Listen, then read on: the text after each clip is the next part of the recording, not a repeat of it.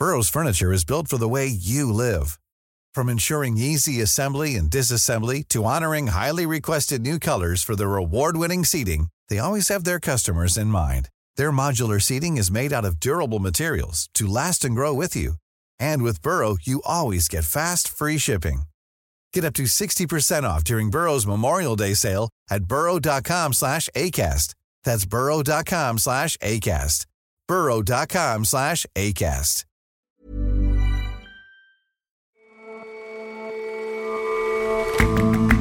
Hello and welcome to The Intelligence on Economist Radio. I'm your host, Jason Palmer. Every weekday, we provide a fresh perspective on the events shaping your world.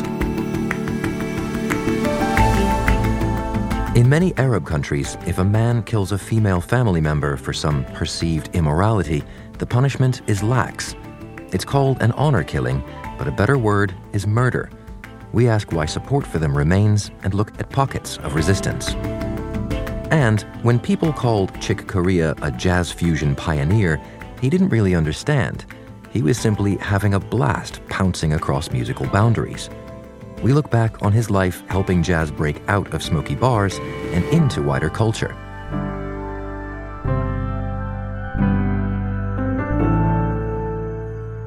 But first,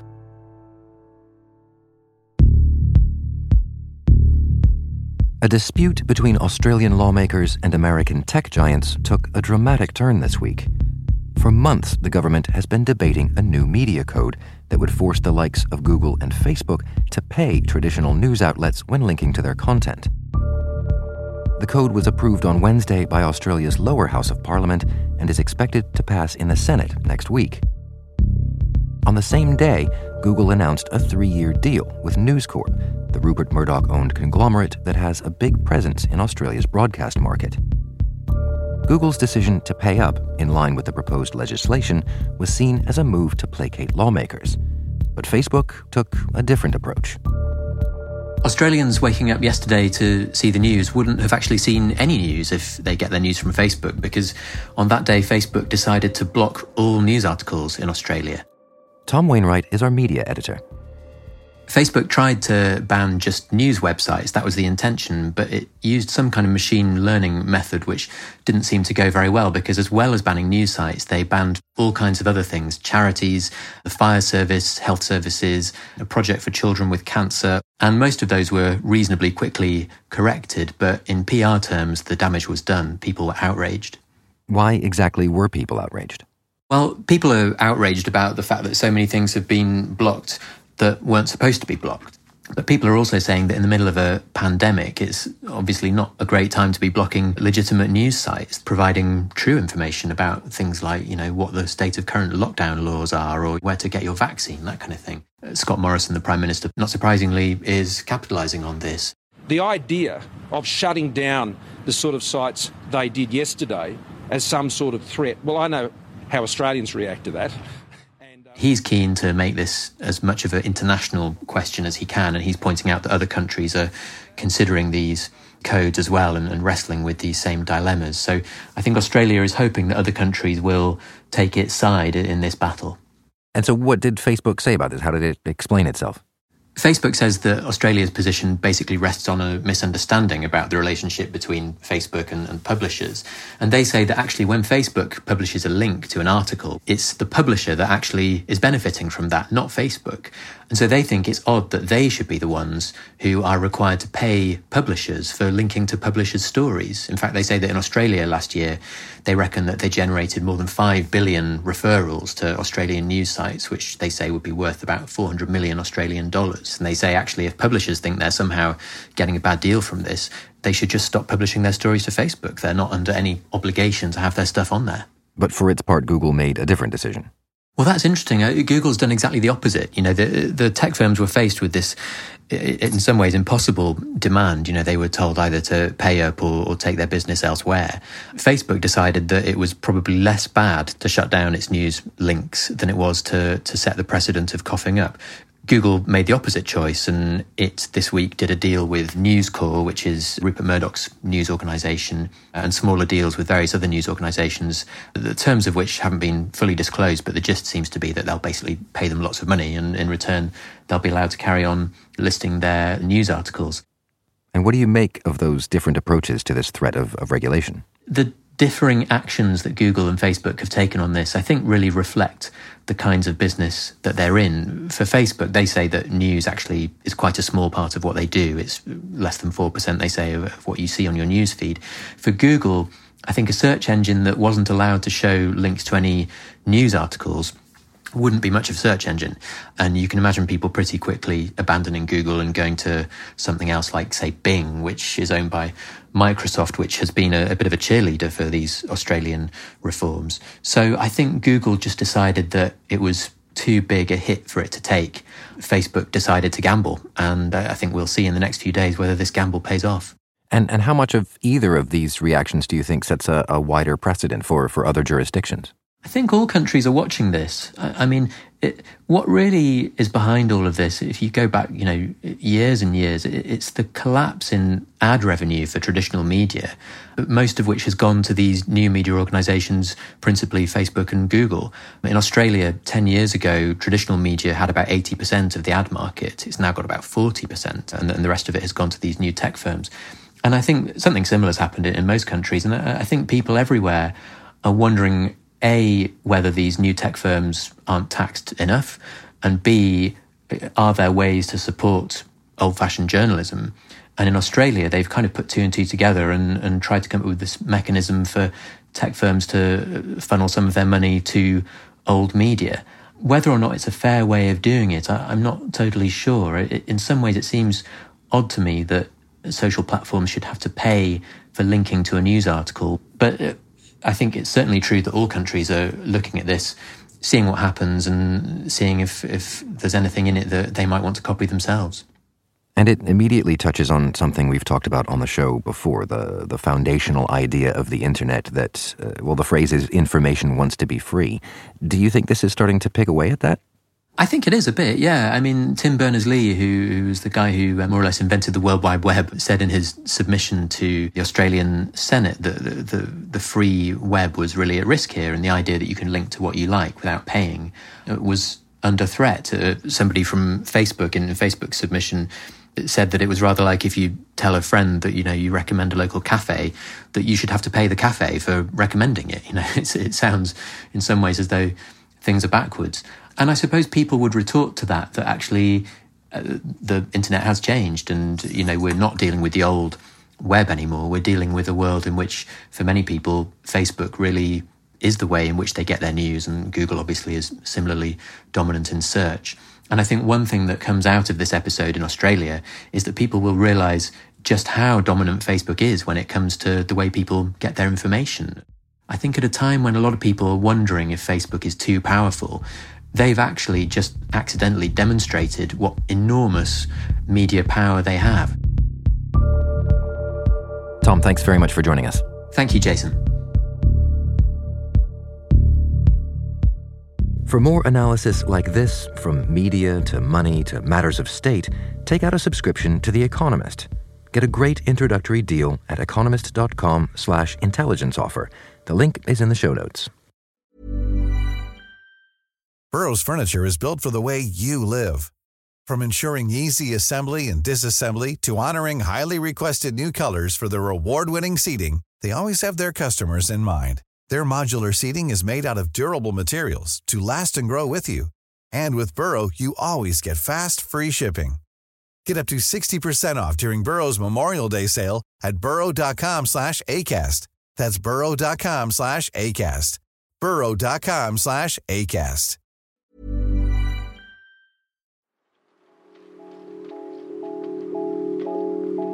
Over the past year or two, we've seen a recurrence of acts of violence and murder against sisters by their own brothers. Noor Al-Mukhled is a Kuwaiti activist with Abolish 153.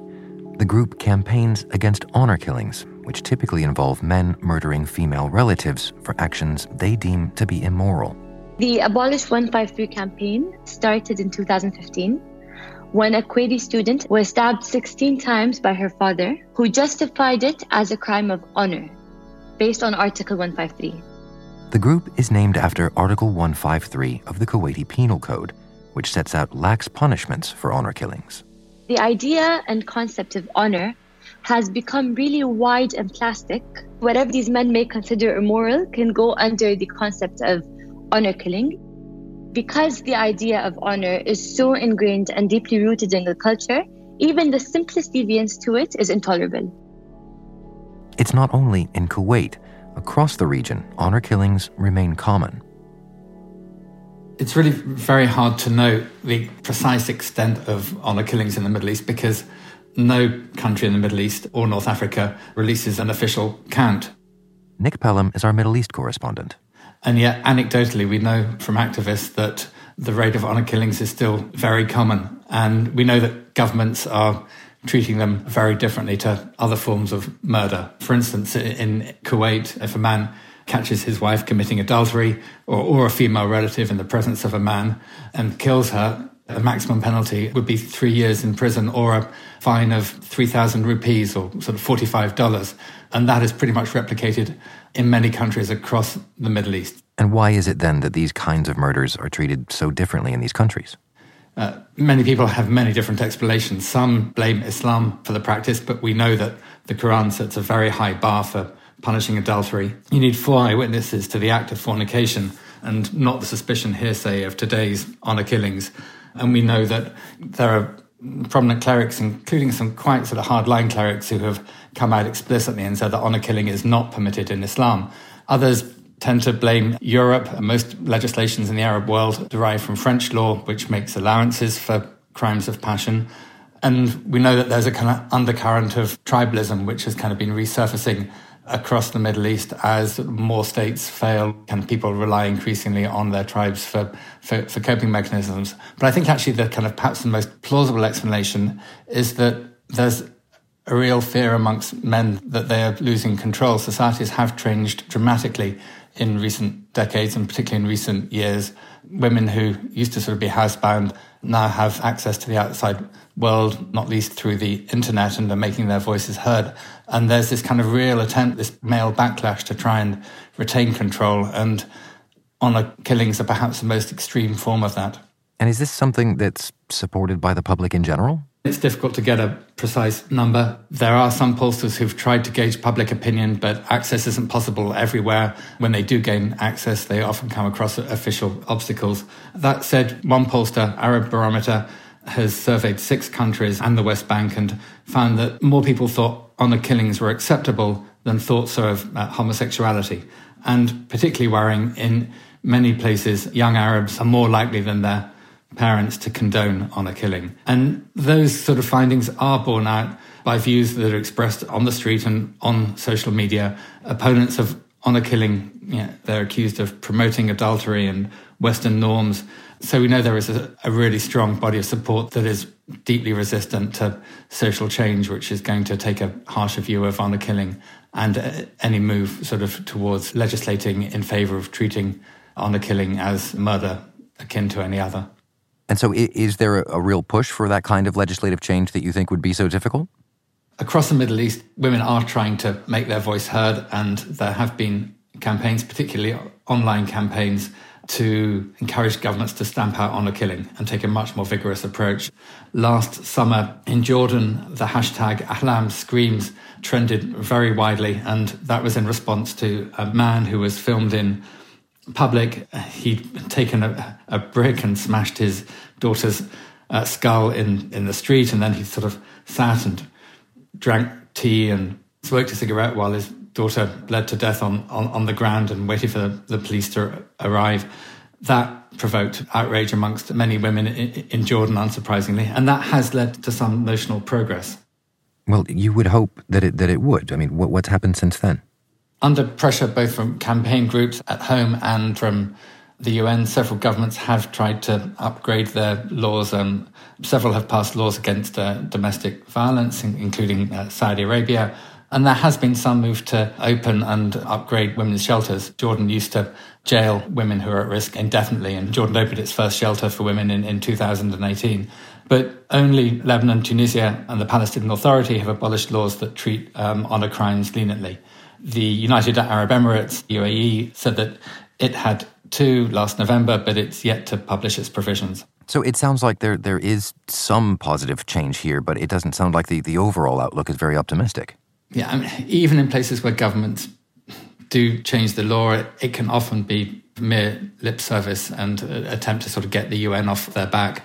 Enforcement by judges and officials and the police, it remains patchy. Local authorities sometimes register honour killings as suicide or disappearances, and frequently the legal system is sort of superseded by tribal codes. And this is particularly the case in Iraq. And for many governments, it's easier to stop female activists than murderous men. We've seen in Saudi Arabia that when women tried to set up a charity and register it to provide shelters for women at risk, the Crown Prince, Mohammed bin Salman, had them jailed. And there's been similar cases in Jordan, in Kurdistan, in northern Iraq. The authorities there have been cracking down quite heavily on women who are trying to provide shelters. So it's really a pretty bleak picture when it comes to enforcement across the Middle East. So in that sense, it sounds not that things are getting better, but that they're in fact getting worse. It's certainly the case that the definition for what constitutes a breach of honour seems to be widening. Last year, women weren't just murdered for being caught on suspicion of adultery, but they were murdered for such of supposed offences as wearing makeup and chatting online. Last month, there was a Saudi woman who was killed by her brothers for having a Snapchat account. And when her sister posted the news on social media that her body had been dumped in the desert, the police even detained her. So generally it seems that honour killings are not subsiding. And we know that particularly at a time of lockdown and the spread of the global pandemic, COVID-19, violence against women has increased worldwide. And this seems particularly to be the case in the Middle East. Thanks very much for joining us, Nick. Thank you, Jason.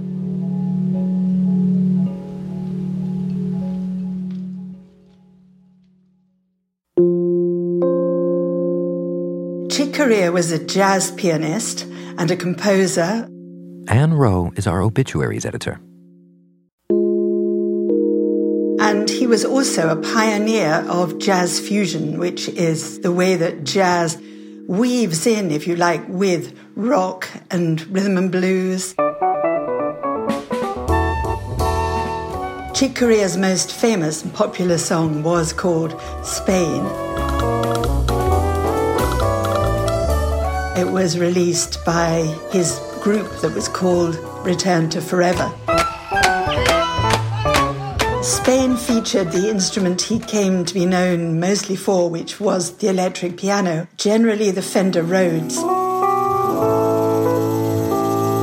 He thought it was pretty strange at first and didn't much like either the look of it or the sound of it.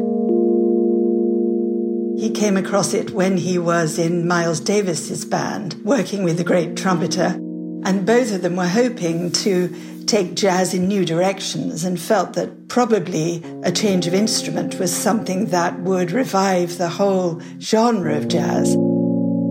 As he gradually played on it more and more, he came to love it.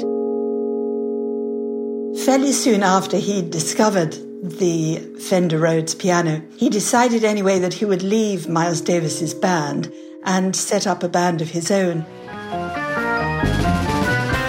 The moment he felt he had really broken through was with his Hymn of the Seventh Galaxy, which he made with his band Return to Forever.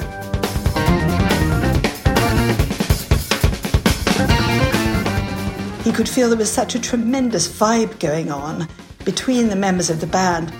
And when they tried it out on the public, they found that they were transferring all their excitement in what they were creating to the audience. And it was really the first time that they had felt that jazz could reach an audience on such a scale, that it could have such a large effect on people. And that was really what he had been trying to achieve. Jazz fusion was a tremendous commercial success. It was such a success that he began to feel it was weighing him down somewhat. And in fact, even at the peak of the success of it, he was always also playing in avant-garde groups, doing crazy things like coming on stage and playing on a concert ground and at the same time plucking its strings. His bands themselves just kept changing. There were two particular musicians whom he worked with. One was a vibraphone player called Gary Burton. This produced a music which was much more meditative and still, and this can be seen particularly on a track called Crystal Silence.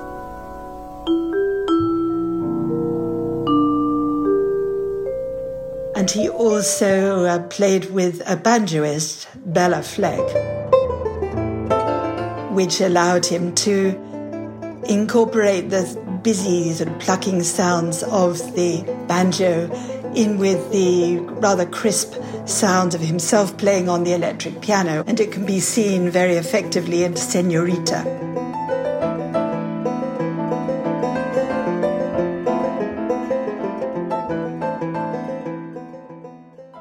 There was one extraordinary occasion in Brussels where he gave what appeared to be a classical concert and started off with Mozart's Sonata in F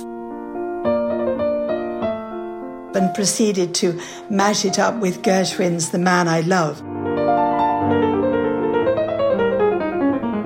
and presented it to a very critical-looking audience. And he gradually feeds in more and more of Gershwin's The Man I Love, making the music more and more extraordinary.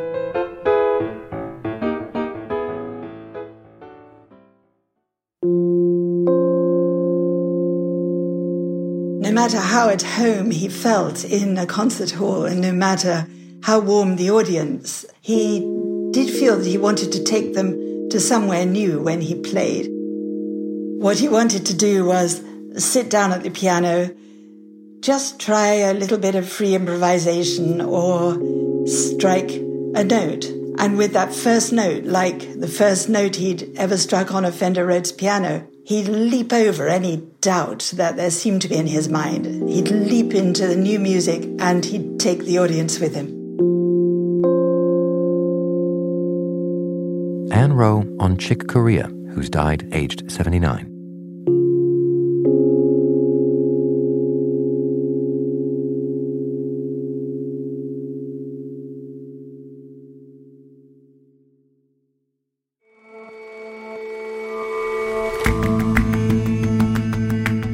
That's all for this episode of The Intelligence. The show's editors are Marguerite Howell and Kim Gittleson.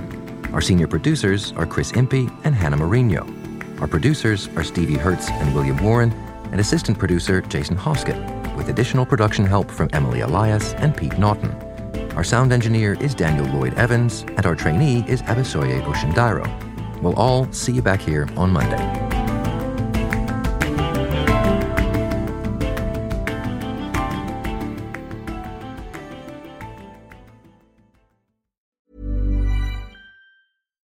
When you need mealtime inspiration, it's worth shopping Kroger, where you'll find over 30,000 mouth-watering choices that excite your inner foodie. And no matter what tasty choice you make, you'll enjoy our everyday low prices, plus extra ways to save, like digital coupons worth over $600 each week. You can also save up to $1 off per gallon at the pump with fuel points. More savings and more inspiring flavors make shopping Kroger worth it every time. Kroger, fresh for everyone. Fuel restrictions apply.